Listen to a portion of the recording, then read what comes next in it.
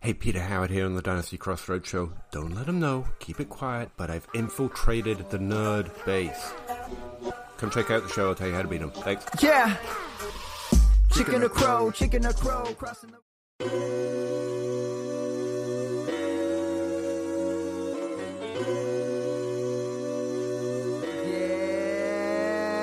Check my inbox and what do I see? Just another day, another TRADE.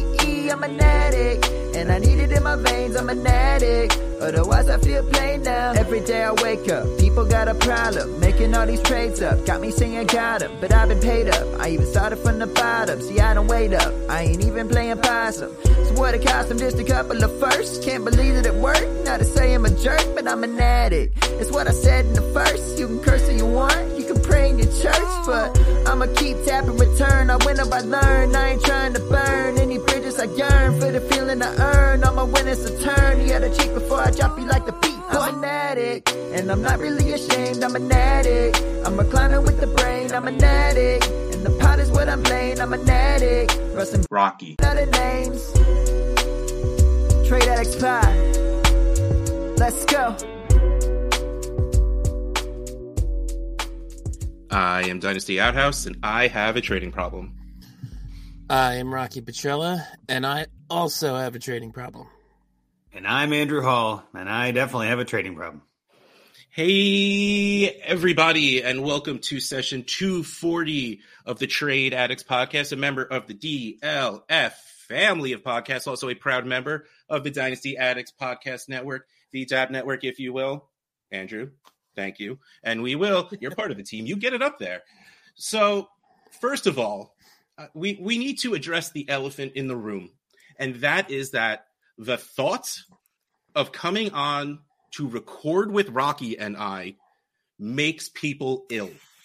I was going to say the same I had that joke ready. You know, what was it, 2 weeks ago? Yep. Ryan McDowell was supposed to come on. He wasn't feeling well, saved by a member of the DAP Network. Last week, Ryan was feeling better. He came on. We were supposed to have a guest this week. Wasn't feeling well, had to cancel. A member of the DAP Network came on, saved the day. So, first of all, thank you, Andrew, for being able to stomach being in the same stream as Rocky and I. Well, maybe it was just giving me a few hours notice. It hasn't set in yet. So, maybe it's perfect. Just the late call is all I need. Halfway through, we get it. We just appreciate your ability to just be here for at least the beginning of the show.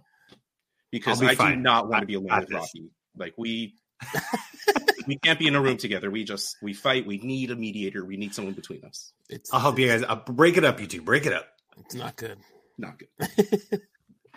So we're here. It is week 13 oncoming, which means next week is week 14, which for the most part is the last week of the regular season of fantasy. Clearly not the last week of the regular season of football, because we know football and that's not right. But so we're getting into the real time where if you have trade deadlines, they're coming up. They're either hopefully this week or next week. If it's last week, talk to your commissioner. Start a message post on your league that says rule change suggestions and just trade deadline too dang soon. That's all you need to say. Because that's I get, like, I believe in no trade deadline. I mean, that's not a secret, but Shocker. I am not one of those people to shame the people that want one. If you want one, that's absolutely fine. It should be as late as humanly possible. Like, there is no reason not to have it the kickoff of playoffs. Yeah, I agree.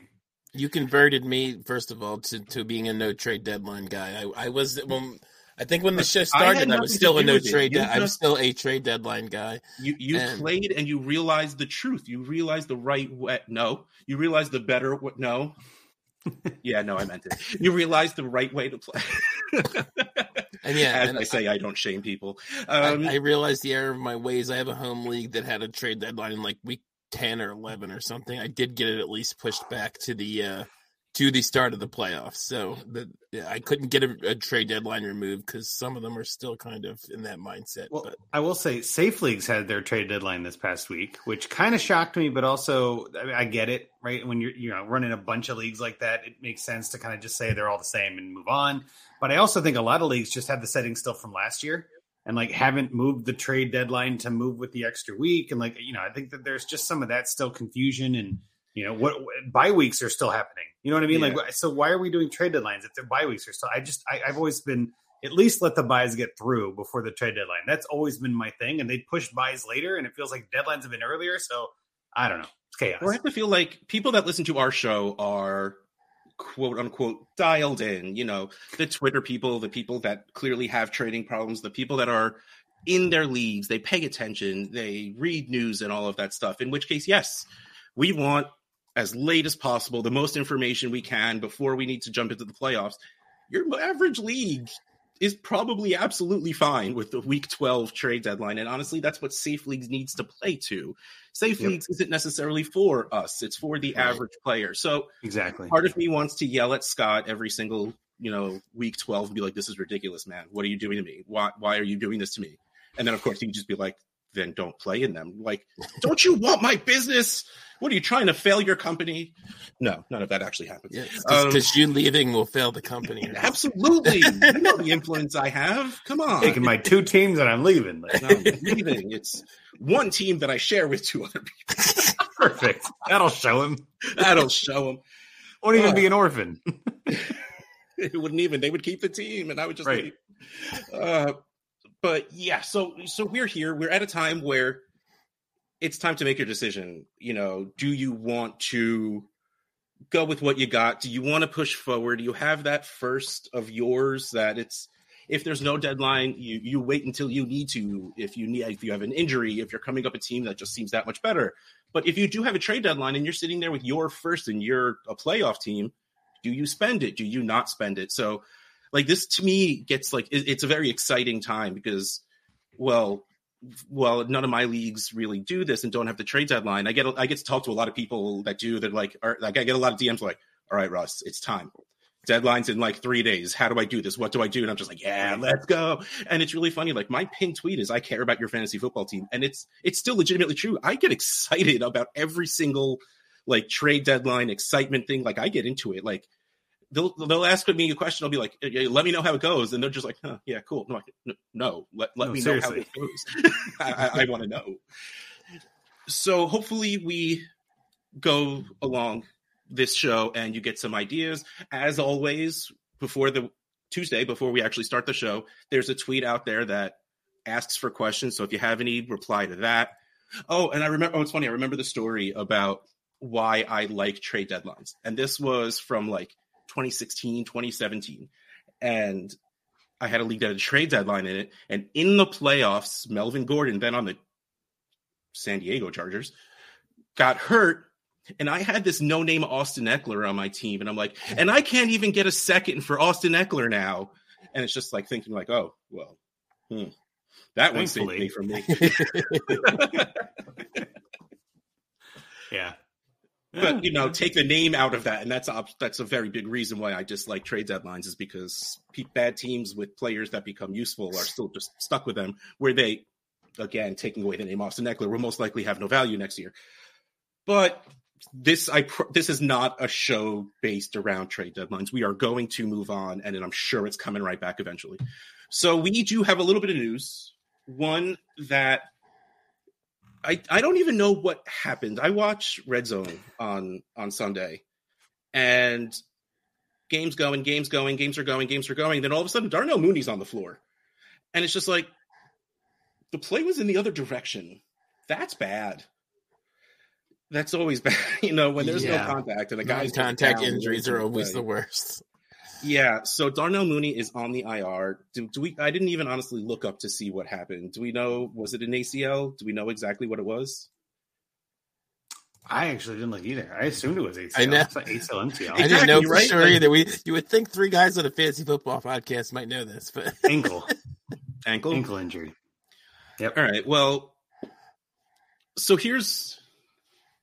I guess we have to talk about what is going to happen with the Bears for the rest of the year, because I feel like everything rides around if Justin Fields is coming back, and I don't know that answer. I keep reading because I want to know, because I have a lot of Justin Fields, and it's just like, Justin Fields expected to play this week. Justin Fields most likely getting surgery and out for the season. Justin Fields is fine. He's hop, skipping, and jumping to practice. Justin Fields lost his leg in battle. What? Like, there's so much back and forth. You have absolutely no idea what to expect. So clearly, if Justin Fields is not coming back, you do nothing with the Bears. You want no part of that. Right? Yeah. I mean, that's what I would recommend is that why risk it? You know what I mean? Why risk getting points? Why do anything but just take a knee, right? Like just nope. You're down 13-0 at the half. Take a knee and just call it a night. You know what I mean? Like, we'll come back and get him next time. There's no reason to do this. Yeah.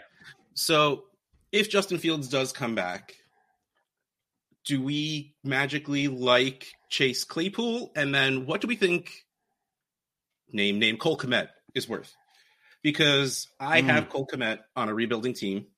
Andrew's shaking his head for a very particular reason. And I wanted to talk about this. This is great. I mean, let's absolutely just bring it up. So I have Cole Kmet on a team that is hard rebuild. Like, I'm getting the 102 only because I started my hard rebuild a little late in the season and one dude started it before me. So he clearly has the 101, but I'm not sad about the 102. And I have Cole Kmet on my team. I don't even remember how I got it, but he's like literally the only person on my team that can score points. And I get an offer in my inbox for Tanner Hudson. Is that the guy's name? Like Tanner Hudson and a second. The most Caucasian name. Rocky's second. Tanner Hudson and a second for Cole Kmet. And it's a late second. So I'm just like, here's my thing. Well, yes, I am in an insane rebuild. Cole Kmet is not going to really be the difference between the 102 and 103 for me. I have the 102. So and Kmet is young. Fields is young. Fields is doing really well. Fields seemed to do really well with Cole Kmet. And especially now, if Mooney is out, Cole Kmet most likely will be that guy. What do we sell Cole Kmet for? What do we buy Cole Kmet for? And clearly, I wasn't sold on a late second. And I mean, let's face it, Tanner Hudson's not going to be a thing. He's a thing because Bellinger's out. Bellinger's broken face. I'm glad you kind of explained that because I was going to ask, what is a Tanner Hudson? Yeah, right. What happens when Daniel Bellinger breaks his face? That's what a Tanner Hudson is. The Tanner Hudson was not the valuable part of this trade offer. It was literally just like a one-to-one. I love that's how much we're talking about. That's the part we're talking about. So I counter with something I knew. Honestly, I knew it was going to be rejected, but I sent Cole Kmet and a third for 2 late seconds because one was Andrew's, one was Rocky's, I think. Mm-hmm. And both in the playoffs, most likely. Yeah. Yeah. They're both, well, I think you're both actually, well, you're good. Well, I'm in the middle, but Rocky's Rocky, so. You know. Rocky's Rocky. Of course. That's you're talking TA1, right? That's the 112 we always talk about. Yes, the 212. Exactly. So, honestly, it like, in my head, I'm like, I think I should probably just take a second. I probably should. But I'm being stubborn for some reason, and I think it's just stars in my eyes seeing those first 2 games when Justin Fields lit it up and went through Cole Kmet. Like, that's what happened. That's how it worked. So I guess tell me what you're thinking, Andrew, like, because you rejected my offer pretty quickly. So what is a late second the price in your mind, or is it just the fit of what you have on your team, or here's where my logic was, right? My thinking is, in my opinion, and I'm willing to back this up. If I'm rebuilding, I'm willing to sell Cole Kmet for a mid-second, right? Like, that's kind of my price point.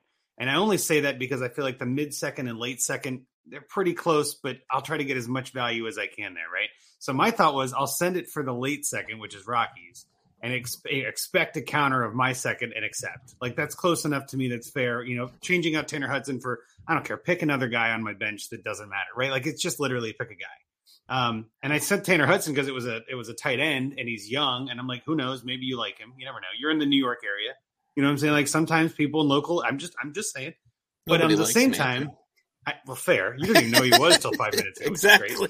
But my thought process on your offer was 2 seconds for Cole Kmet when I'm probably not winning this year, like that. And I do kind of need a tight end, and I do like his future prospects. But I mean, again, it'd be like a mid-second and a late second for a late third in Cole Kmet, it wasn't enough for me. It was like, nah, I'll hold the seconds. Like, I don't need points that badly. I'm not like, one piece away from winning the whole thing. So I was kind of like, I don't mind underpaying or overpaying. I don't mind, missing on Cole Kmet, so to speak. Because again, even if Fields doesn't play, is Kmet even going to be a thing? Like, there's still some question marks there too. So I'm like, I don't mind risking 1 second in this, but I don't need to trade back around and lose a second in this deal. So that was kind of where my thought was. And I was like, maybe we revisit. I'm not like, it wasn't a reject your way off. It was more like, nah, it doesn't feel right. Let me come back to it later and see what my brain thinks.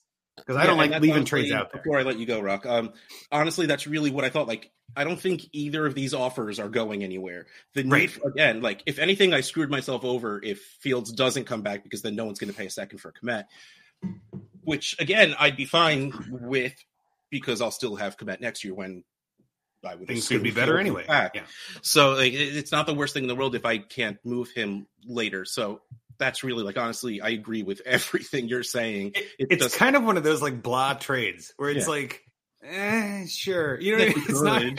It's not a deal. It's like a winner, like, That's a classic Rob, trade what's your thought on all of this? I was just going to say, I agree with Andrew in a couple things he said there. I would say, too, that Kmet's price for me would probably be a mid-second in terms of I'd be willing to pay. I'd want a mid-second at least back, and I think I'd be willing to pay a mid-second also. But I also agree, if Justin Fields is not coming back, I want nothing to do with anybody in that offense whatsoever. Yeah. It's what Trevor Siemian and Nathan Peterman are the two guys there that they were playing around with like 10 minutes before the game, wouldn't say who was starting. Well, you're making me nauseous. Here I am. There's the sickness. Yeah. But yeah, he is a little interesting because, like you said, he had a couple blow-up games there when Fields took over. But I just can't go above a mid-second. I don't think he's ever going to be a difference maker type, and that's all that really matters at tight end. I'd rather use my second for something else. Maybe not even a tight end, to just get upgrade somewhere else. And Cole Kmet can do his tight end 9 thing, on somebody else's team. I like that. Well, I was curious, and I know we are a DLF sponsored podcast, right? So it's only fair.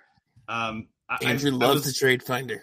I was looking, well, because again, it helps show what values in the real world are, right? No, it is great. I'm just saying, you love it. Oh, I know. I love when you bring it up. I love it. I just feel, again, because these are always contextual things that we don't always look at. Oh, that is one other thing I wanted to mention, too. I think especially with Andrew's team, it does not make sense to pay more than he was going to, more than a mid-set. Because, like, I agree. I think there's, especially we joke about me being the 112, but there's basically like 3 teams at the top that are kind of separated from everyone else. I should not be in the Andrew's playoffs a notch below that, which has got a decent team, but yeah. As soon as I sold my first, I'm like, well, then, you know what? F it. I'm going for 106. Like, here we go. Like, I'm going to make it in playoffs, and maybe I get lucky. That was my whole goal, and it's happening, and I don't think I'm going to win, but you never know, right? You never know. So that's one of these teams where I'm like, I don't mind just limping into the playoffs and seeing what happens. But I think ultimately what it comes down to is Kmet is not going to be a league winner. I don't think that's shocking news. If it was a league winner, if it was like Cole Kmet was dominating right now and Justin Fields is 100%, I would gladly pay 2 seconds if that was the Cole Kmet we're getting. There are just too many question marks. That's really all it is. And I was going to mention that about like Trade Finder. There haven't been any trades for Cole Kmet in the last, like, since this week's games, of course. But it's even like prior to that, the trades were all kind of like, one was almost like for Dalton Schultz straight up. One was Cole Kmet and Michael Pittman for Cooper Kupp and a third. Like, I kind of get that. Like, if you're just trying to get points, you know what I mean? Like, and then both Kmet and Pittman are like meh points, you know what I mean? Like, but you're selling Kupp. Like, some of these trades are just like, I guess none of these trades are wowable to me. That's all it is. I'd much rather have Schultz.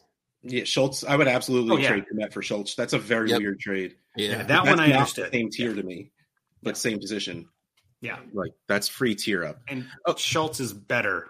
Yeah, probably even in the long run, you could even make that argument. I'm not sure I agree with that, but I'm saying you could make that argument. I'm not sure either, but you're getting better points. Stays on the Cowboys. Yes, he is. Yes. Because Schultz absolutely fits there. All right, so we've talked about the Bears for just way too long. More than anyone should ever talk about the Bears. Yeah, seriously.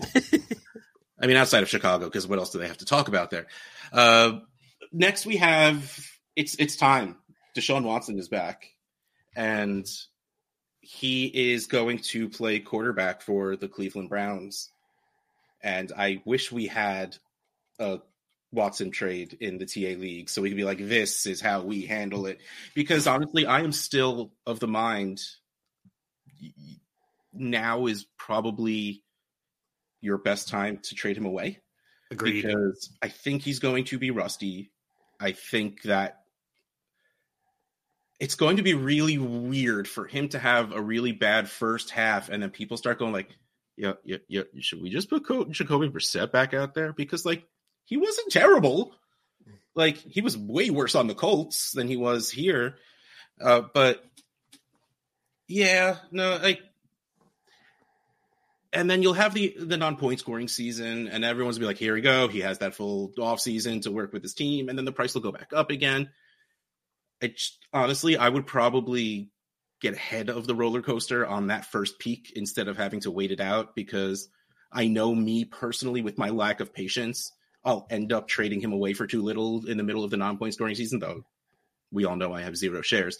So what are yours? I mean, Rocky, you first, because I know I have it in my head that you have like 13 shares of Watson, but I think you think I have so much more Watson than I did. I know you actually have like 2, but you know. I might have a couple more, but yeah, I don't have a ton. I have like, I think maybe 3 or 4 out of like 40 leagues or whatever. So like, if someone sent you 2 mid-firsts right now, and Watson is not your QB3, because we don't really know what you've had 2 startable QBs. One of them was not Jacoby Brissett. Like, you have Hurts and Cousins or something like that. Would you sell Deshaun Watson for 2 mid-firsts right now if someone were to throw that to you? It's funny you said that, because I was thinking I probably would, and then I would probably trade one of those first for Kirk Cousins. No, that's why I knew I had to get Kirk Cousins on your team already. Love it. Yeah, that's true. But I have way more Kirk Cousins shares than I do Deshaun Watson shares. But yeah, I think I would, because like you said, I think. Not that it's going to go down a ton, but during the season, his value is probably going to go down a little bit, because I agree with you. I think he's not probably going to play that well. In the league we were just talking about, I have him in TA1 actually, where I only have 1 quarterback. So I'm going to be riding some Deshaun Watson and hoping that he plays better than I think he's going to play. Because I have Hurts and I had Wentz, and then I traded for Davis Mills, yep. And then he got benched. So Deshaun Watson will be starting for me in that league, but yeah, I think, especially like you said, although like I said, I think I have maybe 3, 4, 5 at most, and I'm pretty sure a couple of them are rebuilding teams. So them, I might just hold on to him, because I do think during the non-point scoring season, he will still be worth at least 2 firsts, and I might as well just hold on to him. I think in general he's probably a hold. If you want to upgrade a quarterback, maybe you can get those 2 first, or more points at quarterback, I should say. Because like I said, I probably expect high-end 2-ish production from him the rest of this season, given the team and given his rustiness and all that stuff. So I don't mind trading if you want points, but if you're not that worried, or you're okay, and this is the case for me in some leagues also, if you're okay with just kind of getting high-end QB2-ish numbers, like maybe like 17 points a game or something like that, because you don't, you build up the rest of your team, then I'm fine holding on to him. So I think he's a hold in general, but I would be pretty tempted at 2 firsts, because like I said, I could then use that other first, one of those first on a quarterback if I needed one, and then I still have the other first in my pocket. All right, before we move to you, Andrew, to add, we were talking before we started recording that I magically found out I was in one of the DLF mocks for ADP for December, and it's a 1 QB. I just opened it up. Here are the first 6 picks: Justin Jefferson, Jamar Chase, Ken Walker, Jonathan Taylor, Jalen Waddle, CeeDee Lamb. Ken Walker. One of these things is not like the other. Wow. He has been very good. Oh, okay. I mean, what do you do? It's tough. 3rd overall, though? Like RB1? Whew. I was just going to say, is Kenneth Walker now the RB1? Did somebody not tell me? So who is, though? Because Nobody. Jonathan Taylor's playing better now, you know. Bijan All of a sudden, Robinson. an I'm gonna offensive say it till lineman the cows becomes come head home. coach, and a Yeah, running no, back is doing we well. joke about it all the time. It's Bijan Yeah. Robinson. It's Bijan Robinson because he That's hasn't real. disappointed us yet, right? Yes. Yeah. I still think.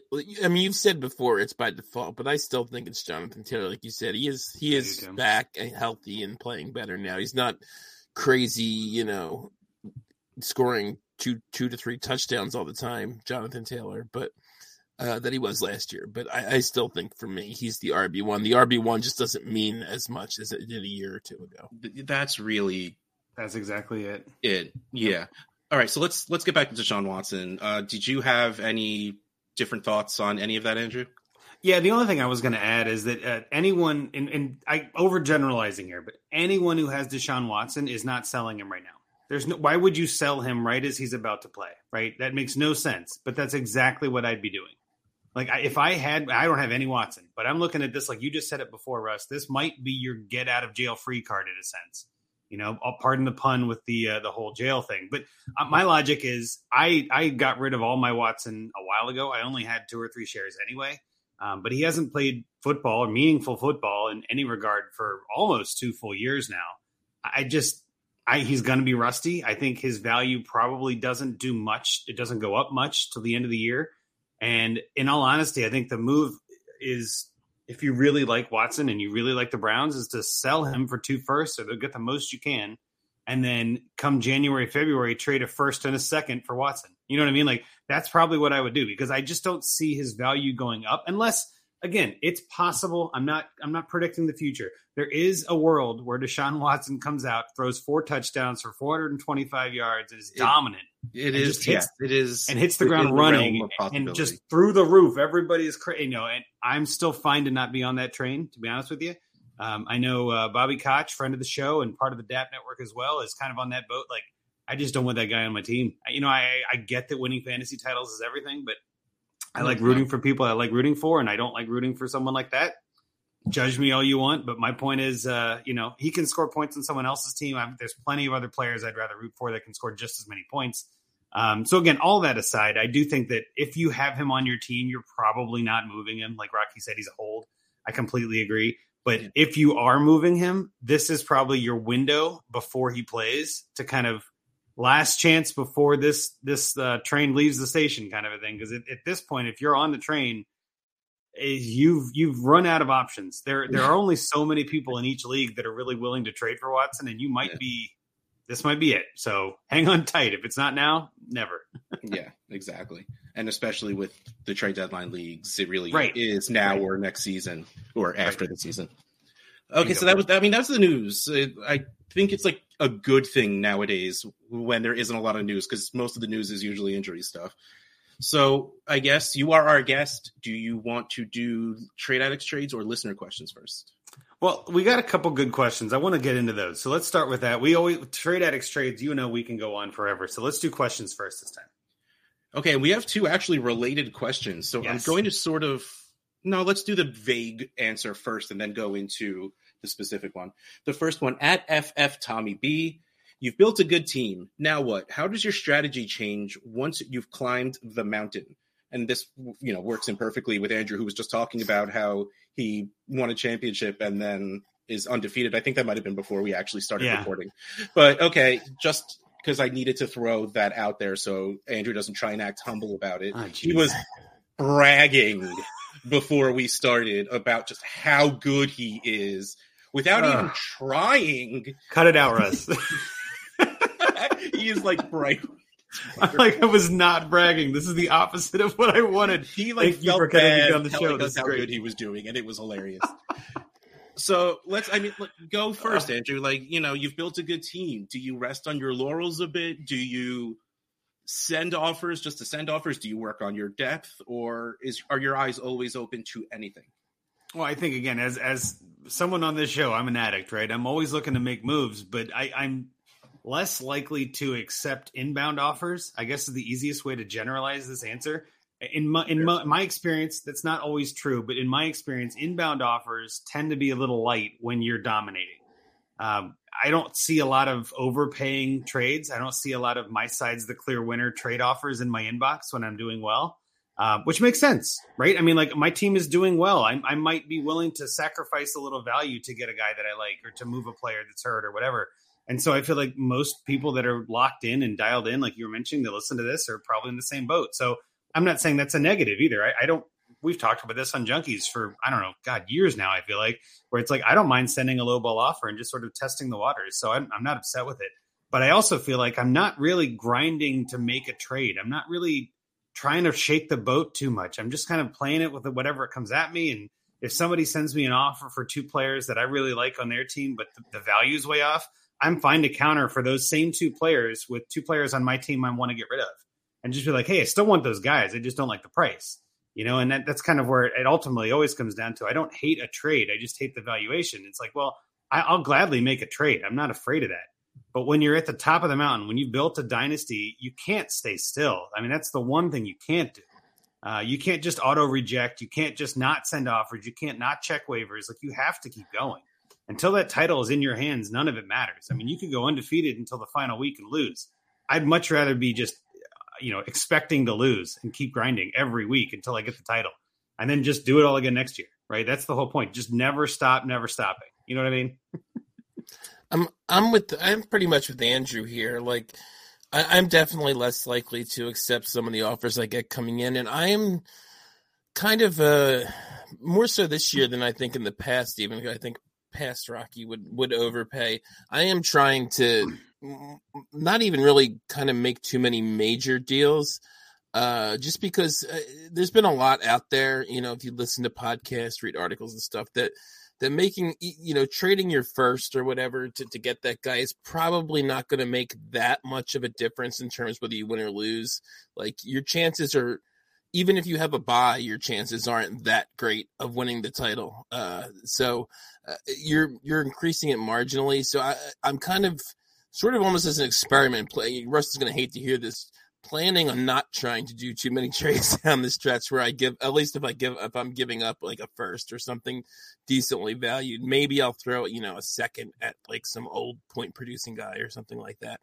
But I'm trying to avoid the major thing where I give up a good young guy or a first and see how my teams do and see if it seems any worse than past years. So maybe if it is, maybe I'll go back to old Rocky, but we'll see how that goes this playoff season. I think, I always look at yes. Breaking news: Russ is Russ. It doesn't matter what my team is doing. I literally at least on Tuesdays, I go in. I have a folder of bookmarks with all of my leagues. I'll go down the leagues and lost. Damn, crap. Why did I lose? Who was on my bench? How bad? I am very bad at setting lineups. This is not a secret. I have complained about this forever. How badly did I set my lineups? Why did I lose? What's the problem with this team? Okay. And even now, teams that I'm, 9-3. I don't even remember what week we're in. Like I said, I don't have any undefeated teams. So none of my teams are perfect. And there's always something you do to make your team better. And with me, especially with what I just said, I'm terrible at setting lineups. I will always try to condense assets. I will send 2-for-1s all day. And, usually what you try to do is when you're a good team, go back to the bottom of the standings, look at their roster. Do they have that one dude scoring points for no reason on their team? Okay, let me send them to younger guys that might be scoring, try and find a happy medium between not killing my depth, not giving away too valuable of players just to make my lineup decisions easier, but something that will make my lineup better and help me not be stupid. That is really the most trading I do when it comes to my teams being good. I will try and upgrade wherever I can. And even if it is all right, I have Hawkinson on my team. He's doing pretty well. Can I get Kelsey without killing my team? Chances are he's on a competing team, so probably not. I'll constantly look at the teams because now every week that goes by, you have a better idea of who's making the playoffs. It's a little different in our leagues, and I hope by now, if you're listening, you don't just have your playoffs set by record. Have at least one that's points for. My newer leagues are clearly not the Trade Addicts because they're all the same rules, but and the leagues I start now, there's 4 by record, 1 by points for, and 1 by all play win percentage. More ways to just get better teams in and not just records, while not just ignoring teams with good records, because it's part of the game. Yeah, I haven't done that, but I definitely have started leagues where I gave 2 spots for the points. I never started doing the all thing. Yeah, I just tried to shake it up a little bit. Yeah, that's really all it is. Usually chances are it is still the next person with the most points for. It just says in different words. It's more fun that way. So that's really what I'll do, is start combing through the middling teams, the bad teams, especially if you have picks, if you have younger players that you're good moving, because you might be able to nudge people a little bit to be like, you know what? I'm sure I could make the playoffs, but I still have my first. So maybe I'll take this young guy and ride my first a little earlier. It's always worth looking. And what you can always do is, if you're not sure if you want to do something, you send an offer they're going to reject. Because you send something that, even if it's a little too low, you'll know how you feel about it the second you hit that send button. You're staring at the trade screen and you're like, oh, I don't know. I think I should do this. I don't know. Maybe I shouldn't. Should I not do this? So you send don't send trash, but send something you'll just be thrilled if they accept, but you don't expect them to, because again, you hit that send button and you'll have a gut feeling. Listen, see how you felt about it. Because if you're just okay, no, I'm starting to like the idea about this, either A, you wait for them to reject and you send something, or they'll counter, or you be nice and you just revoke and send something better. But that's on you if you want to or not. I usually just let it sit there until I tell Rocky just to reject it already, because it just annoys me. Yeah, Russ is the worst. This is a total tangent. Has nothing to do with either of these questions whatsoever, but the all play thing made me think of it. What do you, because I'm in one league like this, what would you think of an all play league? I wouldn't want all my leagues to be that way, but I actually kind of it's fun to see, I have a really good team there, and I go I went 10-1 this week. I kind of enjoy that. And you can argue it's a more fair way to... it absolutely is, but I think I'd rather do head-to-head with victory points. Yeah, I prefer victory points too. Something where it's you get head-to-head still gets you that fun, but then you get another point or two, depending on how you want to do it, 2 points for the top 4, 1 point for the middle 4, something like that. I kind of like that, where it just adds a little bit flavor to it. But I kind of think overall I like rewarding people for doing better against the median and things like that, but not all the way. Right. That's I'm the same way. And I think I agree with you. And I really like head to head. Like I said, I wouldn't want all my leagues to be that way. And I would hate playing in a league where you just go who has the most points, which I've heard of those type of leagues. Well, there's a couple Bosch leagues that are like that where it's best ball. And I don't mind that if it's best ball, because again, to Russ's point, I hate setting lineups. That is my least favorite thing every week. And I was just going to say, I don't, you can go ahead. No. I was just going to say that to kind of go back to the question, or kind of get back to the whole, what do you do if you're on top?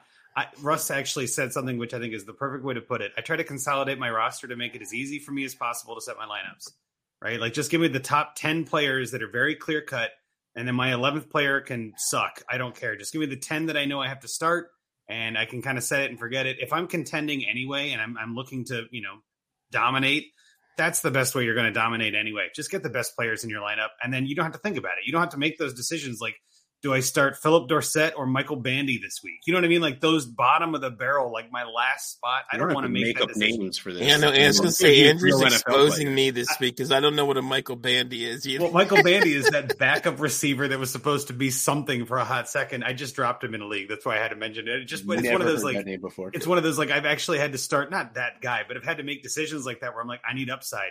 I'll play the guy that no one's heard of that maybe he blows up this week.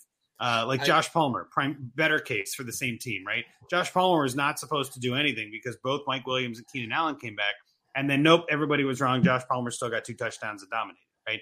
That's one of those decisions. I hate making that decision.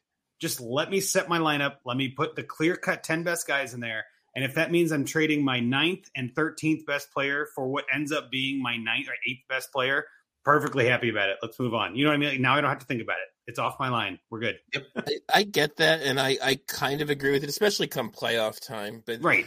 I am a bit of a depth guy too. Like I have, you mentioned Michael Bandy, who I never heard of. I had a league earlier this year where I had to start Alec Ingold for multiple weeks. He's doing good now. Yeah. Because I didn't have a lot of I did actually have decent RB depth, but they all got hurt. But like I just like having even in the playoffs, I think I like having a little bit more redundancy, a little bit more depth there than maybe you do. But I get it that you're definitely increasing your ceiling if you just go, let me upgrade 10 strong. Let's go. Yeah. Yeah. I mean, if you're really at the top of the mountain, like you're claiming, then your lineup should be pretty solid anyway, right? Like we're talking about those minute changes you can make. Yeah. And I won some of those Alec Ingold games. So. Well, sure. And I don't mind having depth on that in case somebody gets hurt, but I don't want to have my roster determined by my lineup. I guess I don't want to have my outcome determined. Like I want my lineup to be obvious.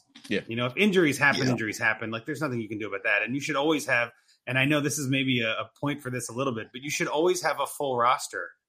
Russ, I think in TA1, you don't even have a full roster. Oh, I do not. I am and so that's where bad it's like, at I get why when you're in a ton of leagues, it's hard to keep up. I know. And that's what I'm saying. I get why you wouldn't. I know Shane actually for Trades HQ has done the same thing. I'm in a couple leagues with him where we're in HQ3 where you can have up to like 45 players, and I think he's got 23 players on his roster. I get that, but I'm the kind of guy. It's like, well, let me stash as many as I can. Maybe somebody hits, and I'll trade him for a third.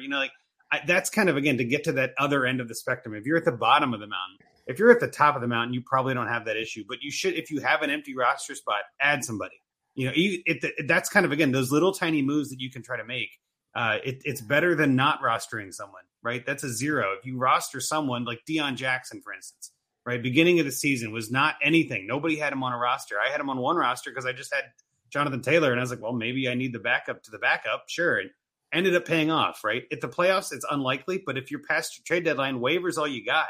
You might as well fill your roster with waiver options. So again, just some of those little tiny edge type transactions can make a difference. And especially at running back, my God, like Alec Ingold's a prime case of that. Like you never know what's going to happen. We still have buys, like I mentioned before too. Like there could be a week where you're just, well, Alec Ingold, let's get it done. You know what I mean? Like let's go make it happen. So and that's good advice. But I know for a fact I have multiple rosters that there's IR guys currently on my active rosters. I check that in every league, at least on Tuesdays and Fridays. Like I'm always looking at that. So in our Junkies league, I'm always taking care of that, Rocky. I appreciate that about you, Andrew. I moved 2 guys to IR. Who are we picking up? And you're like, I don't. I will say though too, I also did pick up Deion Jackson in our Junkies. That's right. League, so, That's right. So you get it. The last thing I will say, because I know we talked about a lot, consolidating and trading for better players. One thing that's very important to do is think about where this player's fitting in your lineup. Who are you benching to put in this player? Because chances are most trades you're going to make might increase your average points per game by 3 or 4. Most fantasy games are not decided by 3 or 4 points. So if it's like a 1-tier jump up, might not be worth doing the move. Like it really there needs to be a reason for the trade, and the reason for the trade shouldn't be 2 or 3 points. It shouldn't be really boredom. Like you shouldn't trade out of boredom if you're winning, right? Well, like you're talking to the wrong person, Andrew. Oh, I know. Yeah. I'm trying to talk to the Russ that is dominating in some leagues. Like I know it's tough, but that's why I love having so many teams and having rebuild teams. I go to them first when I'm bored.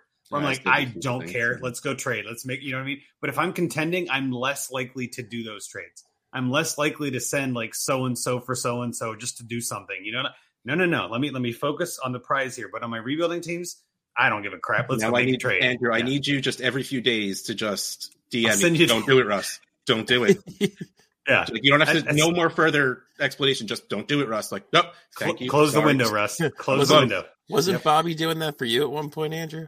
Kind of, yeah. He was just trashing me after the fact, but it's different. All right, so we spent a whole lot of time on that. Let's move on to the next one. At Zales2525.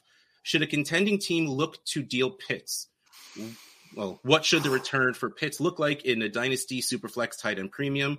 Same question for Lamar Jackson. How much? Example, L-Jax for Pitts, Derek Carr, 24 second and a 25 third. I would not send Lamar Jackson for that. I would send that for Lamar Jackson. And I'm not even that big of a Lamar Jackson fan. Like, I believe he's very good. I don't know if he has that QB1 ceiling that we used to think he has, but I think so. But let's step back to our first question. Kyle Pitts. I think it's fun. Like, I was listening back. We do the sleeper trade of the week, which, we'll get to. But I actually, since I'm the podcast director for DLF, I have to fill out a log of our show and the DLF Dynasty Pod when they do their sleeper stash of the week. So I annoyingly have to listen back to our show to find out when we do the sleeper trade of the week. So I was listening back to our show last week, which I still just hate listening to me. Rocky, you're wonderful. And I was listening to Ryan. I hate listening to me, though. Yeah, when Ryan McDowell was just like, okay, so let's write off this year. You know what? Let's write off next year for Kyle Pitts. Kyle Pitts will then be 24 years old. That's still below the apex of age. I'm about to throw out words that mean nothing. Holy jeez, I forgot what I was actually trying to say. That's not their peak age yet. Like, right. They usually peak at around 27, like 26. Like it takes time, and this team is in a really weird position. So honestly, the real question, I guess, is will Kyle Pitts' value get lower before it gets higher? I think the answer is yes. I think so. So if I'm a competing team and I can send Pitts and Carr and walk away with Lamar Jackson, I think I do that. Even if it's not my year this year. Like, I think that's a great move for next year. So in that case, yes, deal Pitts. The Peter Howard answer depends on the trade. But always, I would absolutely be okay if you need to. But you still need to get 2 firsts. First plus a lot, if not 2 firsts. Like I don't think you sell Pitts cheap right now, even if you're competing, because that's what I was going to say. Anyway, I wouldn't be looking to sell Pitts even on a contender, just because I think his value is a lot lower than it's eventually going to be. I don't want to sell low, so I only have 1 or 2 Pitts shares. One of them's on a middling contender, so I'm not selling him. I don't hate that trade either, though. Even though I don't like to trade up for a quarterback, I think the value is pretty good there. But I really don't want to sell either of these guys because, like I said, I don't want to. I mean, they're both at a pretty decently low at this point. And as much as we want to say, right off this year for Pitts, right off next year, he did have 1,000 yards last year as a rookie. So it's not like he was awful. He just didn't have the touchdowns. So and then he caught like 3 or 4 this year, just didn't have the yards. So exactly. When they're quarterback combined, it was a great season. So yeah, I just I don't want to sell either of these guys low, and I agree. I mean, Lamar Jackson may never be the overall QB1 again, but he's still like a top 5 guy for me. So I'm holding on both these guys. Well, I'll jump in then and just kind of say, if you're contending and you have Pitts on your roster, you're contending in spite of Pitts. Yeah, you're not contending because of Pitts. So why would you send Pitts unless it helps your roster, unless it helps your lineup, right? Like, I might do something where it's like, I don't know, just Pitts and Mooney, because we were talking about him. Let's say Pitts and Mooney for Kelsey and DJ Moore. Something like maybe something like that gets done, right? Where it's like that helps your lineup. Do that, right? But don't just sell Pitts to sell Pitts. He's on your bench. He's on your IR. Like, you're not. Why are you hurrying to get rid of him at this point? You're contending. You're going to need him in the next couple of years anyway. Same kind of goes for Goddard too. Like, there's a couple leagues where I'm contending where I had Goddard and got hurt. And I was like, well, Goddard got hurt, which is kind of interesting. But also, like, I had Goddard. I was doing well, and then I lost Goddard, and now I'm not. But I'm still contending because I had Goddard for so long, and I'm like, 8-4, 9-3, and I'm still like able to put together a 10-point output from some of the backups I had. But like at that point, tight end is such a mess. Like, Pitts is a prime case of this. Unless you're getting a stud, why are you moving it? Like, I mean, in this case, your stud is Lamar Jackson in this example, but I mean, I guess that's enough of a stud for me, but like, I just don't see the point in selling Pitts. If you're contending, let him sit on your bench and you'll contend again next year with him in your lineup. Like, I just don't see the point. You know what I mean? Yeah, it has to be. It's got to be a wow trade. Yeah, the trade has to be for real. Like, we're not talking peak Pitts value trade because that's gone. But it would have to be very, very strong and make me feel so much better about my roster. Yeah, exactly. Or like if someone included Higgins in a trade, I'll just be like, okay, yep. Even like Jamar Chase, my boy. Yeah, exactly. He's been better than Pitts. For Chase, you say yes. Yeah. Yes. What if it's like Pitts and Allen Robinson? Pitts and Allen Robinson for Chase. He's like, I don't know that. Stupid like that. No, like, that's definitely the difference for me. You and I both know though there are some tight end premium leagues where Pitts was going ahead of Chase a year ago. Obviously, that's not happening now, right? And you can't ask for a year ago value now. I'm not saying that, but there are definitely some leagues where people still hold that value, where your startup happened last year and people still hold that startup value. Is as erroneous as that is to do. If you can exploit it, this is the kind of case to try to exploit it because, yeah, I don't think to kind of even go what you said earlier, Russ, I don't think Pitts' value is going to go up until middle of next year at the earliest. I don't see it going up in the offseason much. Like he's not going to, he's on IR. He's probably not coming back. I don't think I've heard that he's coming back. And even if he does, the team's not doing anything. Like it's snooze fest season for Pitts right now. It will like, take them trading up for a QB or something weird like that for his value to go up. Or they trade for Russell Wilson in his contract. You never know, right? Like there's some crazy things that NFL teams do that we're all I think that might make Pitts' value go down, but right. But that's kind of what I mean though. Like we don't know what we don't know. But ultimately, if you're contending with Pitts, hold Pitts. I mean, that is the real answer because you said it exactly right. You're competing despite him. That's right. He's not helping you. Okay, so those are our listener questions. Let's move on to Trade Addicts trades. Trade Addicts leagues are 12 teams, Superflex, PPR, tight end premium with 1.75 points per tight end reception and 0.05 points for return yardage, except for TA1. And we have no TA1 trades because someone rejected my trade offer. You rejected mine too. Yeah, no, fair enough. So in Trade Addicts 2, I am perturbed. I am vexed. I am super annoyed that Frank traded Austin Eckler for a late first and a second because I have been sending offers for Eckler for weeks and just lets him sit for like 6 days and then rejects it. It's like, son of... And then... I mean, I don't have a first, but I felt like the value I was sending was pretty good. But you have your first because this was their first they sent. Okay, screw it. It's hard. It's Brian. Brian is in the playoffs. He's like the 3 seed right now. He's in the playoffs regardless. He's there, points scored, even if he magically loses the rest of the game and everyone else wins. So he sent what he's hoping is the 112 for Eckler. Do you do that on your competing teams if you have your first? And, well, Frank's in, like, second to last place, so I feel like, sure, why not take any first for Eckler? But is that enough to send Eckler away right now? I would easily send that for Eckler. Yeah. It's a hard question to answer, if you're trying... Because we're going to get to a trade of mine later where I'm not sure We're talking right now about Eckler, who's the RB1, and I sold the RB2, who's younger than Eckler.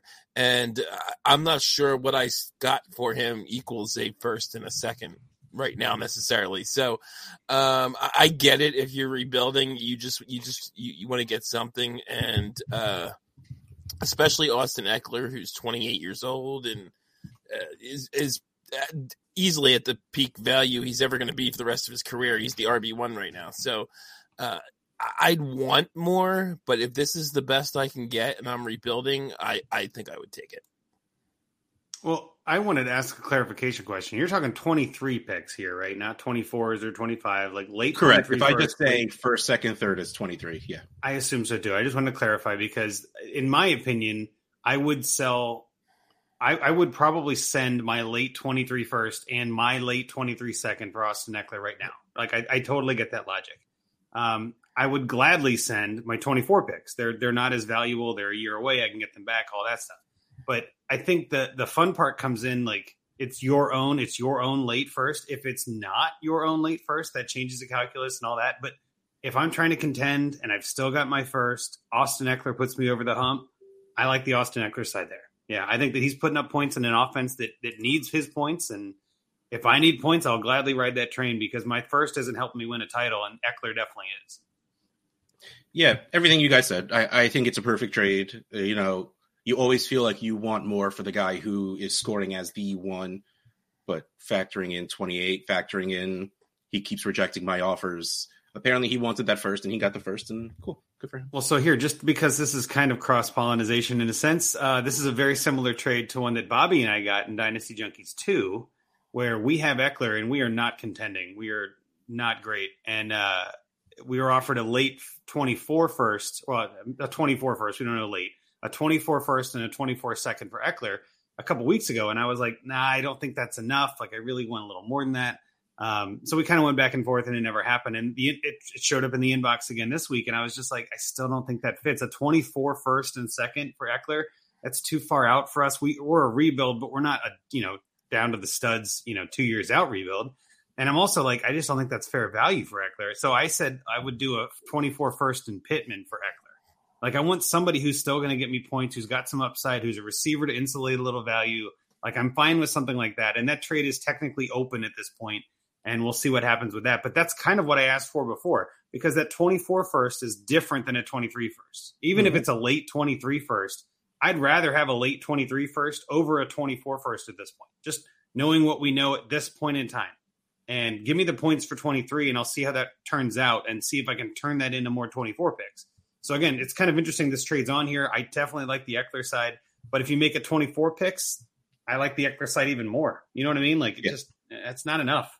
So, I would be thrilled to be a rebuilding team and get Pittman at a 24 first. Just putting it out there. Yeah, no, I agree. I think that's pretty fair value there. Like, for someone who needs points, Pittman isn't getting you points. You know what I mean? He's just not doing it. Knock it off. He's but not like Eckler. Not like Eckler, but don't you badmouth Pittman in front of me, young man. 19 in points per game. Yeah, that's not. I mean, 14.3. I'll let the stats badmouth him for me. That's fine. Yeah, but I don't look at them, so that's fine. Next trade we have is Trade Addicts 3, and it is J.K. Dobbins and a 24 second for Miles Sanders and David Njoku. Ooh. Okay, so here's I finally sat Miles Sanders this week after 2 weeks of just 5-point games, and then he scores 2 touchdowns. And I needed that Sanders game, so thank you, Russ. Appreciate that. Yeah, so you're welcome. I took one for the team on that. I still won the game anyway, but that's not the point. Man, like, if I wish I wasn't scared of J.K. Dobbins' knee, because I love that player. But, like, honestly, I don't think this trade is bad. Like, if I saw Njoku for a 24 second, I wouldn't bat my eye at it. And honestly, with the worry of Dobbins' knee, with him missing all of that time, and even with those 2 bad games and what Miles Sanders never really can build up in dynasty value ever again, I think it's fair enough right now because that offense is doing well enough. And clearly we see Miles Sanders has the ability to do something like this any given game. So if I'm a rebuilding team, I don't think I hate taking on Dobbins in a second-ish. Again, like, if I was a little less worried, I'd feel better about it, which is a very obvious statement now that I say it out loud. But I like this. I think I like this trade in both directions. I hate it because someone competing just got Miles Sanders and David Njoku, and I'm doing good in that league, and I don't want to lose. But I think that's a fair trade. I agree. I think it's pretty fair. I think I lean the Dobbins side just because I like Dobbins' future better than Miles Sanders. May not be with the Eagles next year.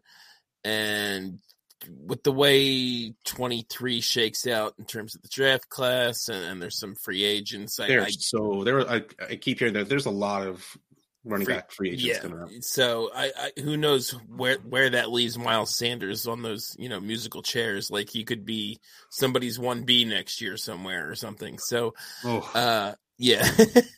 So I still could be DeAndre Swift, somebody's 1C. Yeah. Hey, no DeAndre Swift slander. I don't know where to. I know. But maybe I'm just like Russ. Maybe I'm just too much of a Dobbins stan, and maybe he's never gonna. Maybe he's gonna be kind of like Miles Sanders and never quite live up to the hype we had for him coming out. So, but I still hold, I guess, higher hopes than what we've seen from Miles Sanders at this point. So I'd rather have that side. I still think Dobbins' value is like. Before this game, nobody was really looking to buy Miles Sanders. I don't think so. I still think Dobbins' value is higher. And like you said, then Njoku's 24-second side cancels out pretty much for me. So I lean the Dobbins side, but I get it if you need points. And there are going to be these games where, because Miles Sanders is a good real life running back. He just, sometimes the touchdowns don't go to him, and sometimes he's not involved enough in the passing game. So I get it. So, but I still prefer Dobbins. Yep. Well, I'll keep my analysis short. I would see this trade come through and immediately hear Russ's voice saying, "Yeah, that seems fair." Right? You're just like a nice quick he little. Just said. Exactly. I could totally hear him saying that. If I had to pick a side, I'll do the cop out and say, like you said before, Dobbins in the second for a rebuild, Sanders and Njoku for the contender, and I think it's a great trade because it's very fair, and both sides win. Hooray! Just curious, because I just looked at this and I was a little surprised. Where do you think Miles Sanders is in terms of running back points this year? I mean, he's probably 13, probably. He's probably around like 10. 13. Yeah. I actually thought he'd be a little lower. Did you say 13, Andrew? I said 13. Yeah, I think he's right around 13. I bet be a little lower, but I guess this 31-point game helps a lot. So that's just one of 12 He's games. been pretty solid for most of the year. Yeah. I mean, he's up and down, but yeah. He's playing at least. He hasn't been hurt or missed time either. He has not missed a game yet. So, yeah. And finally scoring touchdowns. We moved to Trade Addicts 4 for our next trade, where I got bored and have a rebuilding team that I guess I rebuilt a little quicker than I wanted to. I got, you rebuild through young quarterbacks and wide receivers. One of them happened to be Justin Fields and Chris Olave and Garrett Wilson, and I'm winning a couple of games. And I had Christian Kirk on my team, and I'm like, you know what? I'm going to make this last push to not score as many points and try and get a better pick. So I traded Christian Kirk for Brian Robinson and Wan'Dale Robinson. I guess I just listened to Ryan too much last episode. Because again, like this is a rebuild. I don't think my team is going to be ready even next year because I don't have the 101, which means I'm not going to walk out of this with Bijan. And I'm probably I like the idea of Jahmyr Gibbs, but I think a lot of it's going to have to fall into where he goes. Yeah. So I'm not going to feel confident with anyone besides Bijan, just right out the gate. So I'm fine just screwing around with my team for a little bit and pushing back a little bit, taking a step backwards, I guess I would say, because I think getting rid of Christian Kirk easily does that. I felt I probably sold a little short, but I liked the two pieces I was getting back because I do believe Daniel Jones probably played well enough to the point where they're going to keep him. They'll probably sign a pretty team-friendly deal because I'm sure Daniel Jones doesn't want to hit the open market. And if there is a market you want to be in, it's in New York, and he's there already. So I think he stays, in which case Wan'Dale started to look really good. And if that can come back next year, even if it's not the beginning of the season, it doesn't matter because I don't think I'm going to be competing next season. And hopefully Washington improves a bit because they seem to like giving Brian Robinson the ball. And that's really what it is. He seems like a volume guy where his value could go up. Was this a smart trade? Probably not, but I'll jump in right here. I just wanted to do it. I like the Robinson side. Honestly, my first thought on this trade is I was like, I don't mind this at all. And it made me very happy to trade for two players with the same last name. I was just going to say, the important thing here is you cornered the market on Robinson. So, yeah, if only he had Allen. Well, I'm also looking at it just from a pure points idea. Brian Robinson's points per game and Christian Kirk's points per game are probably about the same range of outcomes. You're probably not too far from each other. They both have about the same upside. Again, gut feeling here, and also with Ridley going there next year, you know what I mean? That could change things. And then Wan'Dale is a pure upside play in my book. He could come back and do nothing, which I don't think is going to happen, but his floor is low. but his ceiling is really high. I mean, he's one of those like 10 catches, 120 yards, and 2 touchdowns any given Sunday. So I really like this trade, especially if your logic is I don't want points, or I'm trying to, I'm running down the field, no one's near me, and I'm just going to fall down at the 1 yard line. Like that's sort of what this team feels like, the way you described it, where it's like I'm accidentally wide open. No, I don't want to score. And then I throw the ball and I just like bat it to the ground. Yeah. And so I don't mind at all. Taking the Robinson side. So good trade, man. Well done. Thank you. Yeah, I think he's still a little bit low, but I said it too. Like I'm agreeing with you. That's the important thing. Not that you sold low. I can't be mad because I said it too. But I mean that's mostly just because I was never a big believer in either of these players coming in, and Robinson concerns me. Just he doesn't catch passes. That used to be an issue with Gibson, and then J.D. McKissic got hurt, and now he catches passes, which he should have been doing all along. I know, right? Yeah. But I don't think Brian Robinson's ever going to be that guy that was able to, at least when somebody got the pass catching back got hurt, he's catching passes. So yeah, I don't think he'll be a 3-down back. Yeah, exactly. So I don't see a ton of upside. Like you said, maybe his value can go up a little if he goes on a little touchdown run here or something like that. Wandale is the intriguing piece. He's got a wide range of outcomes for me. He did have a nice game last week, but I struggle to believe he's ever going to do that consistently. So, but I get it too, because like nobody's dying to get Christian Kirk. So it's hard to get something that you're going to get really excited about coming back either. So I get it. I think I still, even if you're rebuilding, I think I still prefer Kirk. I mean, Kirk's not that old. So he's 25, I think. You could just hold on to him and not get Brian Robinson and Wandale Robinson. But maybe Wandale outscores him for the next 3 years, and I'm totally wrong here. It's funny, like you say that, and you were talking before about like, running back 1, running back 2, and you don't feel great about the trade. Like, he's the wide receiver 10. Yeah. I thought you didn't look at stats, Russ. What the heck? It's fantasy points. That's not. Oh, okay. That's totally different. Aren't stats. What are you talking about? Fair. Oh, we got a question in the chat. What do you from Corey? What do you guys think Drake London's value is? I got an offer of London for Ayuk and Njoku, and I think I should take that and run. So, Andrew, London or Ayuk and Njoku? This is like wide receivers Rocky doesn't like for 500. Well, yeah. I agree. I agree with the London side. I will take the London risk here. I do think Ayuk is the real deal and all that. And I think Njoku has some value, but London still has some name value. He's still got some potential trade value. Even if he's on a bad team, he's still got to get the ball, even if he doesn't get the ball much. I think if, again, there's a lot of context. I'd be asking questions. This is one of those, if I get this in my DMs, I'm like, okay, wait, give me some more info. How's your team look? If you're contending this year, keep Ayuk and Njoku.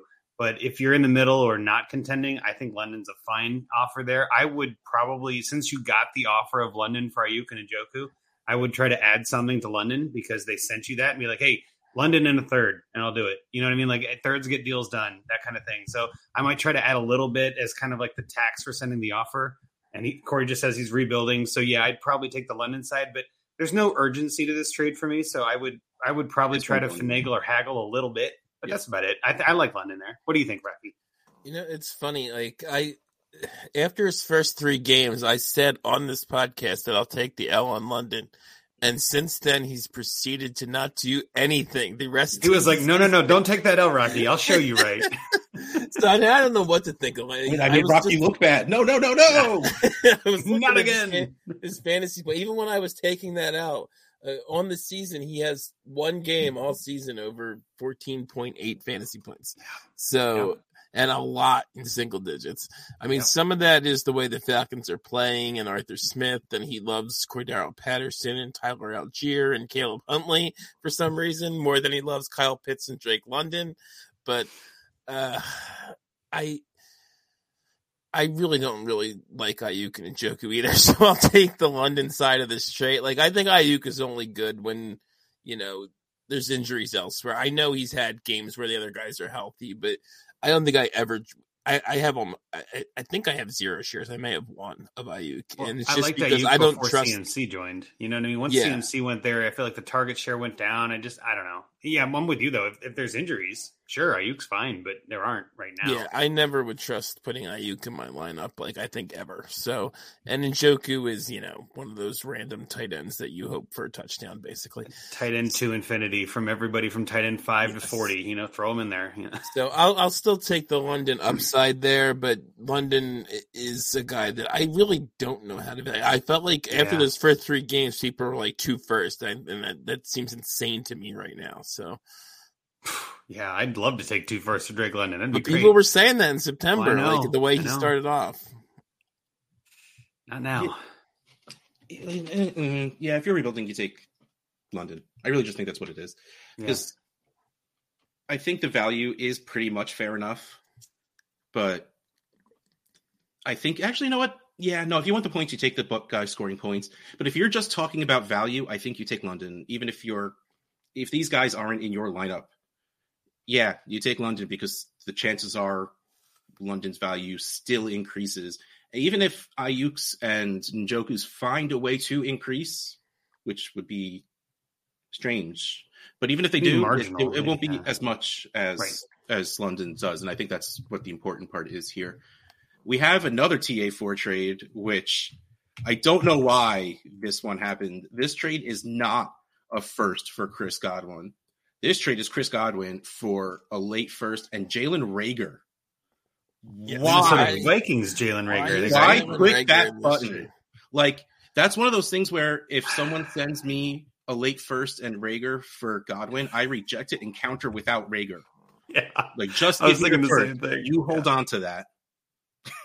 Yep. You know what it feels like to me is somebody couldn't go over their roster limit. Yeah, of course, that's probably what it really was. But this is more fun, Oddly enough, for us to counter your point, this is one where I'm looking at it like I'll gladly take the first for Godwin, but there's a roster limit. Let me go counter for someone on the bottom of his bench just to be funny. And like Reagor's there, hell yeah, give me Reagor because I know no one cares about Reagor. And if you still have him by now, you want him off your roster. So I might actually be the actual foil to what you just said, where I'm like, give me Jalen Reagor, and then I'll drop him for someone this week. Let him warm up that waiver wire. Like it needs it. It needs that extra body. Yeah. Yeah. Well, which side though overall do you like though, Russ? The first or Godwin? That's the question. Godwin, right? For me. I'm with you. Yep. He's rebuilding, so he didn't need Godwin on his team, even though was it a 23 first? I think I sold him Godwin in this league. I think it may have been a 24 first plus at some point. But so yeah, he's pretty much just moving it, passing the beat. In a vacuum, to use a terrible phrase, I take Godwin over a first. Yeah, I would too. If I'm rebuilding, I was curious if this is not. I mean, I think the J-Mike Invitational was TA6, wasn't it? Correct. Yes. So I was going to say, this feels to me like at this time of year, like I'm willing to overpay to get that first, like to complete my Infinity Gauntlet. You know what I mean? Yeah. Like I'm willing to send Godwin for the first just to have another one. So like that's kind of the question I was going to ask. Like, does this guy already have 6 of them and this is his 7th? Because that could be kind of fun. Is there another piece of context we don't know? But otherwise, it's Godwin. Yeah, no, it really is just a rebuild more than anything else. I don't know how many picks he has. So let's find out. Well, you see my point though, right? Like, there's a tax for every time you take a 23 first, the next one's going to cost a little more, right? Yeah. And so like, and I'm sure the way J-Mike did it, we had J-Mike on Junkies a couple weeks ago, and it's like you got to play your league. And that's where, if that's the price, that's the price. But again, in a vacuum, Godwin greater sign first. Yeah. Yeah, I'm with you guys. It's Godwin. Yeah.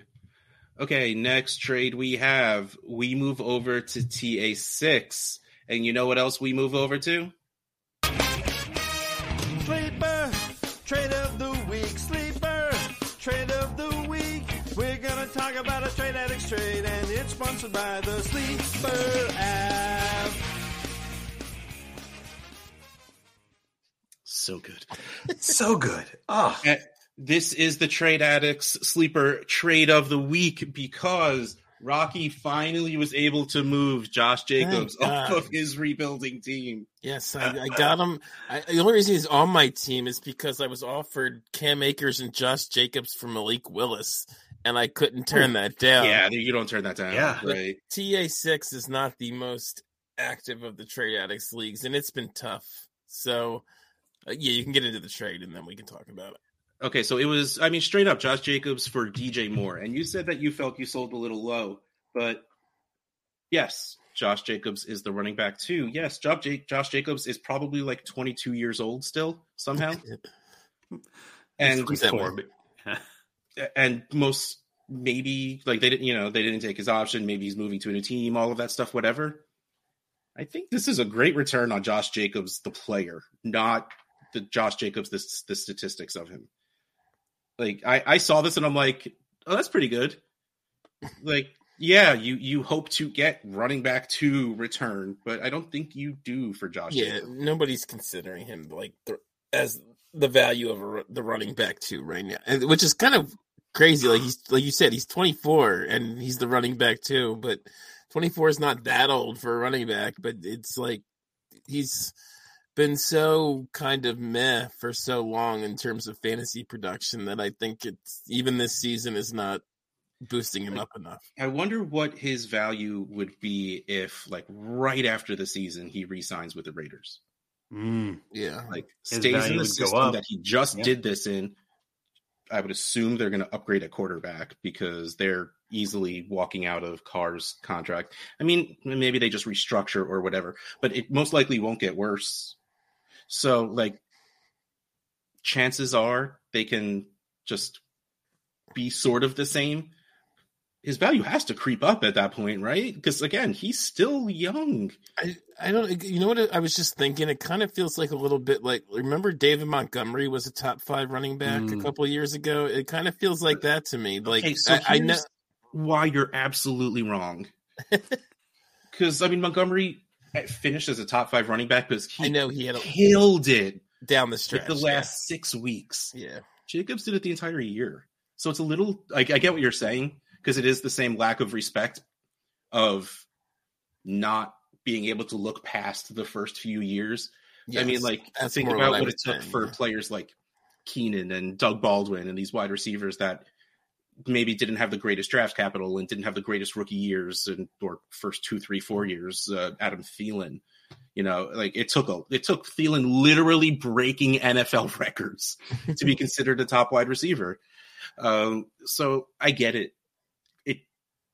Maybe I guess it's good for people who want to score points and want to get them rather cheaply. Like, I think this was a good trade. I don't feel bad getting DJ Moore for Josh Jacobs. And sending DJ Moore for Josh Jacobs, at least it still feels like he paid a price. Like, that's not nothing. DJ Moore. The guy who sent it to me, he put it in the trade comments. He thought it was an overpay. Bill's a special guy. Well, was this before this week? I disagree with him. I didn't think it was an overpay. But was that before his output this week of 50 points or whatever? Like, that was like, I'm sure before this week, right, Racky? Like, this trade was done before Josh Jacobs blew up this week? No. Okay. This was done this afternoon. Okay. If it was this afternoon, then in my opinion, the 1 week does not change value that much, but that means it's not an overpay. Right? This makes me feel like you're getting out at the top of the Josh Jacobs peak right here. And I think DJ Moore is probably one of the best buy lows in Dynasty right now. Because obviously that team with Darnold is going to turn it around and be a stud. I mean, that's clearly because Darnold's amazing. No, I'm kidding. But I just think all the arrows are pointing up for Moore. My blank stare for that translated to audio somehow. I felt it, if that helps. But no, I definitely think you're buying the dip on DJ Moore here, and you're selling at the highest possible value for Jacobs. I don't hate this at all. I agree with you. I think Moore for sure for me. Yeah, and Moore's still, I think, 25. So he's still. And that's not disrespecting Jacobs. That's not disrespecting Jacobs at all. I think he's a terrific running back for this year. And you've only got so many weeks left this year that matter. And if you're rebuilding, get the hell out. I agree. So, yeah, great trade. Let me ask you guys. It would have been great if you got out before this week. So you could have not beaten me, Rocky. My team is like too good in there. Like I have some, like I have Christian Watson, I think, who's doing well now. I think I have Treylon Burks, who started doing better. Like it's scoring too many points. But There you go. I wanted to ask you guys, I had 2 offers sitting in my inbox. The other one was Terry McLaurin in a 24 second. Are you taking more over that? That's what I ended up doing. So so here's the weird. I think Terry McLaurin and a second might be worth more than DJ Moore, but given the situation, I just take DJ Moore. I think you will have a harder time moving Terry McLaurin because you don't necessarily want a 27-year-old wide receiver on your rebuild that you can't move easily. And even while he's doing well with Heineke right now, I don't think you move him very easily or for what you would want. So I just take DJ Moore because, well, A, you are a DJ Moore guy. Yes. And 2, he's still doing well enough that there's an easier chance of you flipping him, even this season, if you felt like it, than there would be Terry McLaurin. So while I get it, maybe the value was better for your specific situation. I think DJ Moore fits better, so that erases the little margin of difference in value. Yeah, that's kind of what went into my thinking. And also the fact I was looking, I have literally some of them are fourths and fifths, but I have literally 15 picks in 23 or something like that. And I have 424 seconds. So I was like, the 24 second is nice, but it doesn't move the needle that much for me when I have that many picks. So I'd rather take DJ Moore. Well, and Russ, you put it perfectly, but I'll just add a little cherry on top. And it's like, this is a trade addicts league. You always got to worry about what you can trade for next. And I think Russ nailed it. You're probably better. You have better chances of getting more for more than you do for McLaurin. You know what I mean? I think the dip is lower on McLaurin clearly, which is why the second needs to be added there. So again, in a vacuum, I would prefer that McLaurin on the second side, but trade addicts trades, you never keep anybody. So I'd really rather have the player that's easier to move, less volatile in a trade. Yeah. So yeah, I think you made the right choice. And 2 years younger, which also goes into on a rebuild. Yep. And now your next move is get Adam Thielen off of your team. I know. I put it in the chat today. Nobody sent me an offer. 24 second. There you go. Yesterday, I think I put in someone take the RB2. Send me an offer for the freaking overall RB2, and I finally got one because I've been trying to move him for basically ever since I made that Malik Willis trade. I've been wanting to move him. So. And that is your trade of the week, brought to you by Sleeper Fantasy, the fastest growing fantasy platform in the world. Join a new Dynasty League or migrate yours to their platform and enjoy how easy it is to manage all of your leagues in one place. Join millions of players today on Sleeper, the #1 fantasy football platform. Download the app today to get started. A few more trades. TA7, this one was a smaller one, but I wanted to talk about it anyway. Jeff Wilson for a 24 second. I put this on here because, again, this is another one of those perfect trades down the stretch where I love being a competing team and sending a pick for a player, because at that point you are replacing your worst player in your lineup with this new player. And right now, Jeff Wilson's scoring a lot of points. So, I love the idea of sending a 24 second for Jeff Wilson for the rest of this season, and honestly, probably next season too. I don't see a reason that they overhaul their backfield. I think that they probably have better things to do, especially with losing their first, that they need to spend on their running back. And especially with this draft, everyone's going to put a running back in Miami. Yeah. And then they won't draft once. And, Mike McDaniel handpicking these two guys because he's played with them before, assuming that they don't fall off an age cliff because they're both older than I'm sure a lot of people think, because we just haven't been talking about them for a very long time. But still, I think sending a 24 second for Jeff Wilson and getting a 24 second for Jeff Wilson is the perfect late season trade. And that's just kind of why I wanted to throw it on here. Well, Rocky, you mentioned this is your trade. Which side were you? I got Wilson. So okay.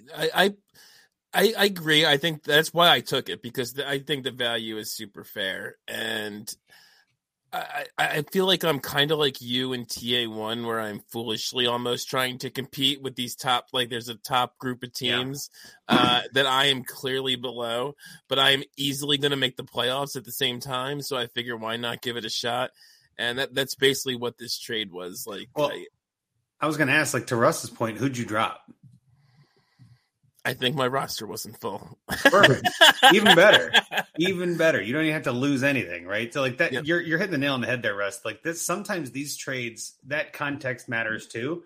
where if you've got the roster spot, why not, right? Like that's even easier. But if you're dropping like a Tanner Hudson or a Michael Bandy or like one of these players you've never heard of, like who cares, right? Like it's an easy win. So especially too, if you're in the middle, I don't mind this because again, Trade Addicts leagues, you might be able to get more than that you might be able to get a 23 second in a week or two, right? Like the Jeffrey Wilson is probably going to have some value for the rest of this year, whether he's on your team or someone else's. So I like that trade. I thought that was smart getting Wilson. I think value wise, it might be the second, but value isn't everything. Like I could lose in the first round because I am not one of those top 3 or 4 teams, correct. But then maybe I can sell him for a 23 second if he has a 30-point game that week. You or get something it after, exactly, because there is no trade deadline in Trade Addicts leagues, of course. Or do one of those week. Do one of those like Jeffrey Wilson and a 24 third for a 23 second. You know what I mean? Like one of those kind of deals. Like I love doing those, especially if you're out of it. And let's all hope that you win the whole thing. Why not? That sounds like no. But I'm kidding, Russ. I'm kidding. Russ is one of those top 3 or 4 teams this year. I also feel like it's just I can't. You guys are both, I'm sure, in a lot of playoffs. My point though is like let's just say you get Wilson and he's your missing piece and that wins the whole thing. You're not going to miss that 24 second at all. So like there really isn't a downside here. Russ, when I lose in the first round, I'll totally sell them to you for a 23 second if you want. Yes. I have those. But TA7 is one of 2 TA leagues where there is an undefeated team. Obviously, TA6, J-Mike, but Riley Bymaster does have an undefeated team in this playing this week. Oh, nice. And so you're like a 30-point underdog. Next trade, also TA7. A 23 first, a 24. Okay, I will say a late 23 first because this is my team in TA7 and my first. A late 23 first, 24 first, and Romeo Dubs for Tyreek Hill and Dalton Schultz. I'll start. Give me the Hill. Give me Hill and Schultz on this one. I love 23 picks. I get it. First or first, I get it. 24 first, as dumb as it is, and J Mike would disagree, but you can get that back. Dubs, I don't know what that team is doing right now. He had some days that were great, but Hill is a dominant option. You're not taking him out of your lineup unless he comes to your house and says, don't do it. I mean, it's literally like you can't miss. And then Schultz is, tight end 4, 5, 6, something like that. Like in that second tier of tight end, that's a smash accept on Hill and Schultz for me. I hope he signs an autograph or something, like showing up just to tell you to take him out of your lineup. Yeah. Like, while you're here, or something before you go, man. Cheat it. Yeah, I think it's pretty easily the Tyreek side for me too. I think Dobbs, however we're saying his name. I think his time is come and gone. I especially with the emergence of Watson here, like it was kind of left for dead. A guy I liked a lot, so I'm gonna, hopefully take that victory lap. I just think this is almost like the price I would want for Tyreek almost. Yeah, is anyone paying it though? No, probably not. But you're getting Dalton Schultz on top of it, so it makes it pretty easy for me. Like he's easily Tyreek's. You would have to pay more than a 23 first. I wouldn't give up even on a rebuild. I'd want to demand more than a 23 first for Tyreek Hill. So. I still think he's worth it. Yeah, I think he's worth it. Like the 23 and 24 first as a minimum. Wide receiver 2, wide receiver 1. Tyreek Hill. He can easily put up 50 points. Yeah, I mean, his upside is crazy. So, yeah. I think he's worth it. It's just it's a no-brainer to me. The 24 first and Dubs are both, whatever to me. Well, not the 21st is whatever, but it's not super late, high value. And 23 first is late. I mean, that makes it a no-brainer. Yep. I don't know. Like I felt less strongly. Like I don't feel like I got a steal on this. I originally sent it without Dubs and they weren't answering me. So I'm like, you know what? Fine. And I just like stepped it up a little bit and then it got accepted. The way I saw it was no matter what Dalton Schultz does, it doesn't matter what the tight end premium is. It just doesn't seem like you get a first for him. No, I am in a 14-team league with the same tight end premium, and I can't get a late first for him, which in a normal league would be a second. Like I can't get the 113. What is like? So to me, this is a 23 first plus for Hill. and then a 24-second plus for Schultz. So to me, I got for like a fair value where maybe you just should get more than fair value for Tyreek.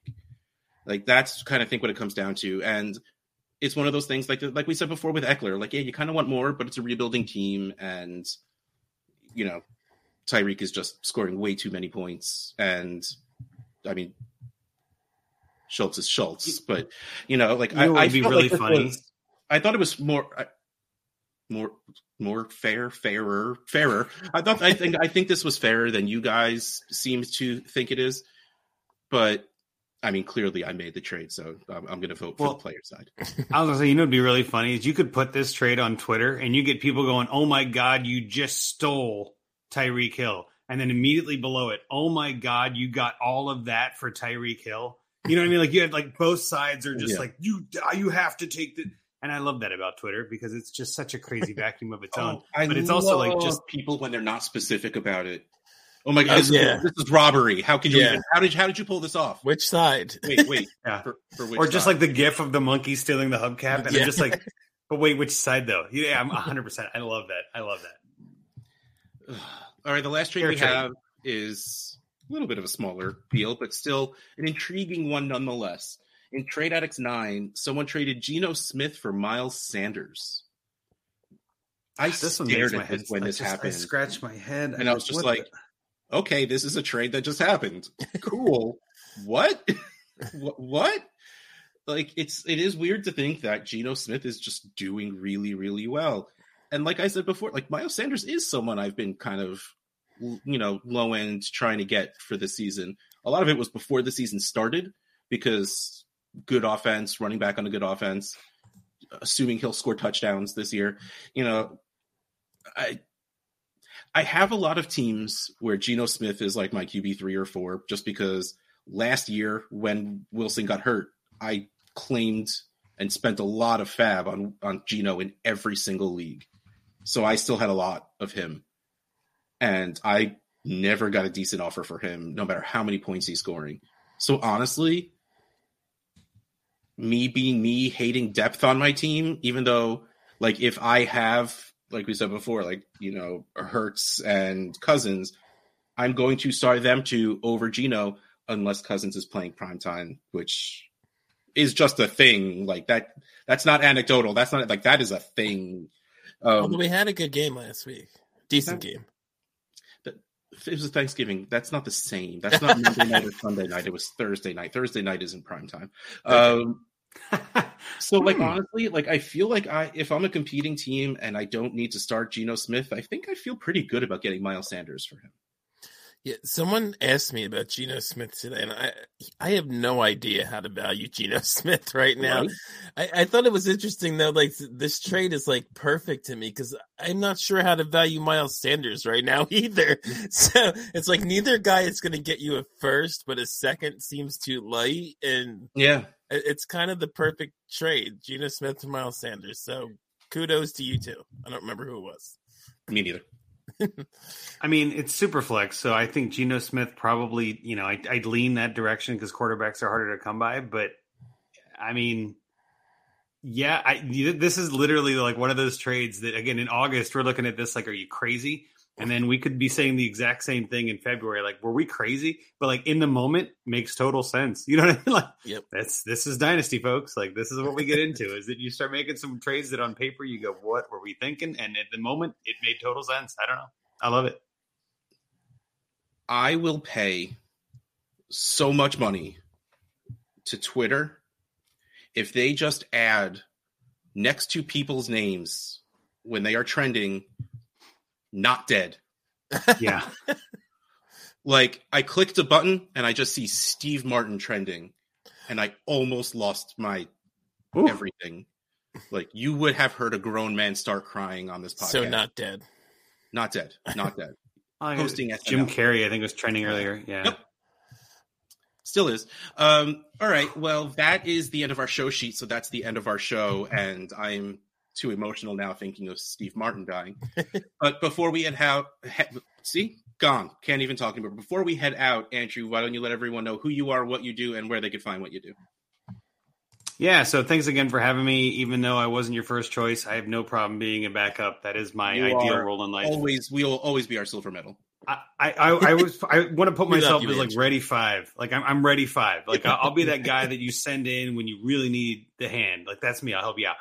But no, you can find me on Twitter for now, at least at Andrew Hall FF. I write for Fantasy Pros. Obviously, I'm with the Dynasty Addicts Podcast Network with my buddy Rocky over here on the Dynasty Junkies, going live on most Thursdays, usually around halftime or so of that non-primetime game you mentioned. Just having some fun talking it up with Scott Sidlow sometimes, and Bobby if he comes back. We'll see. We got a bunch of fun guests always, and have a good time rolling there. But great to be here, guys. Really appreciate you calling me at the last minute, and glad I could help out. All right, our stuff. Patreon.com/TradeAddictsPod. You can drop, like Corey, drop in here, ask us a question. If I actually notice that there's a question there and we don't have too much to talk about, we'll ask it, or we'll answer it afterwards. And also just be a creeper and sit there and watch us while we're recording. We're cool with that. It's what we signed up for. Also, we have our group me chat, the Cool Kids Club, which is just cool with kids. It's a club. All right. And ffpodshirts.storeenvy.com. It's that time of year. It is the SFB playoffs. It is Toys for Tots shopping time, which I am going on Thursday, and I am tingling with excitement.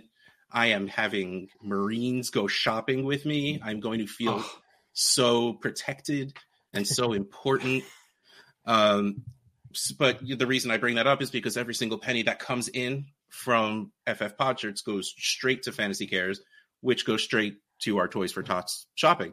Well, clearly now it would be for next year, but still, help kids. Kids need presents. You need awesome T-shirts. Like if you were a patron, you could see Andrew flash in his wearing. And I have my SFB hoodie on. So, what's up, Rocky? I don't have anything. You don't have. I just have an Eagles shirt. Eagles, always Eagles. So yeah, FFPodshirts, storeenvy.com. You get awesome stuff. Kids will get awesome stuff for the holidays. Win-win, baby. All right. On that note, I feel recovered now, knowing that Steve Martin is still alive. I feel better. I feel awake and alive. So maybe I mean, not good night, guys. Good life, everybody. Oh. Thank you for listening to the Trade Addict Podcast, a member of the DLS family of podcasts, and a proud member in the Dynasty Addict Podcast Network. Please follow your hosts at Dynasty and at Dynasty FF Addict. Please subscribe, rate, and review. We will catch you next time on the Trade Addict Podcast. Poopy Pan. That is the best. See ya.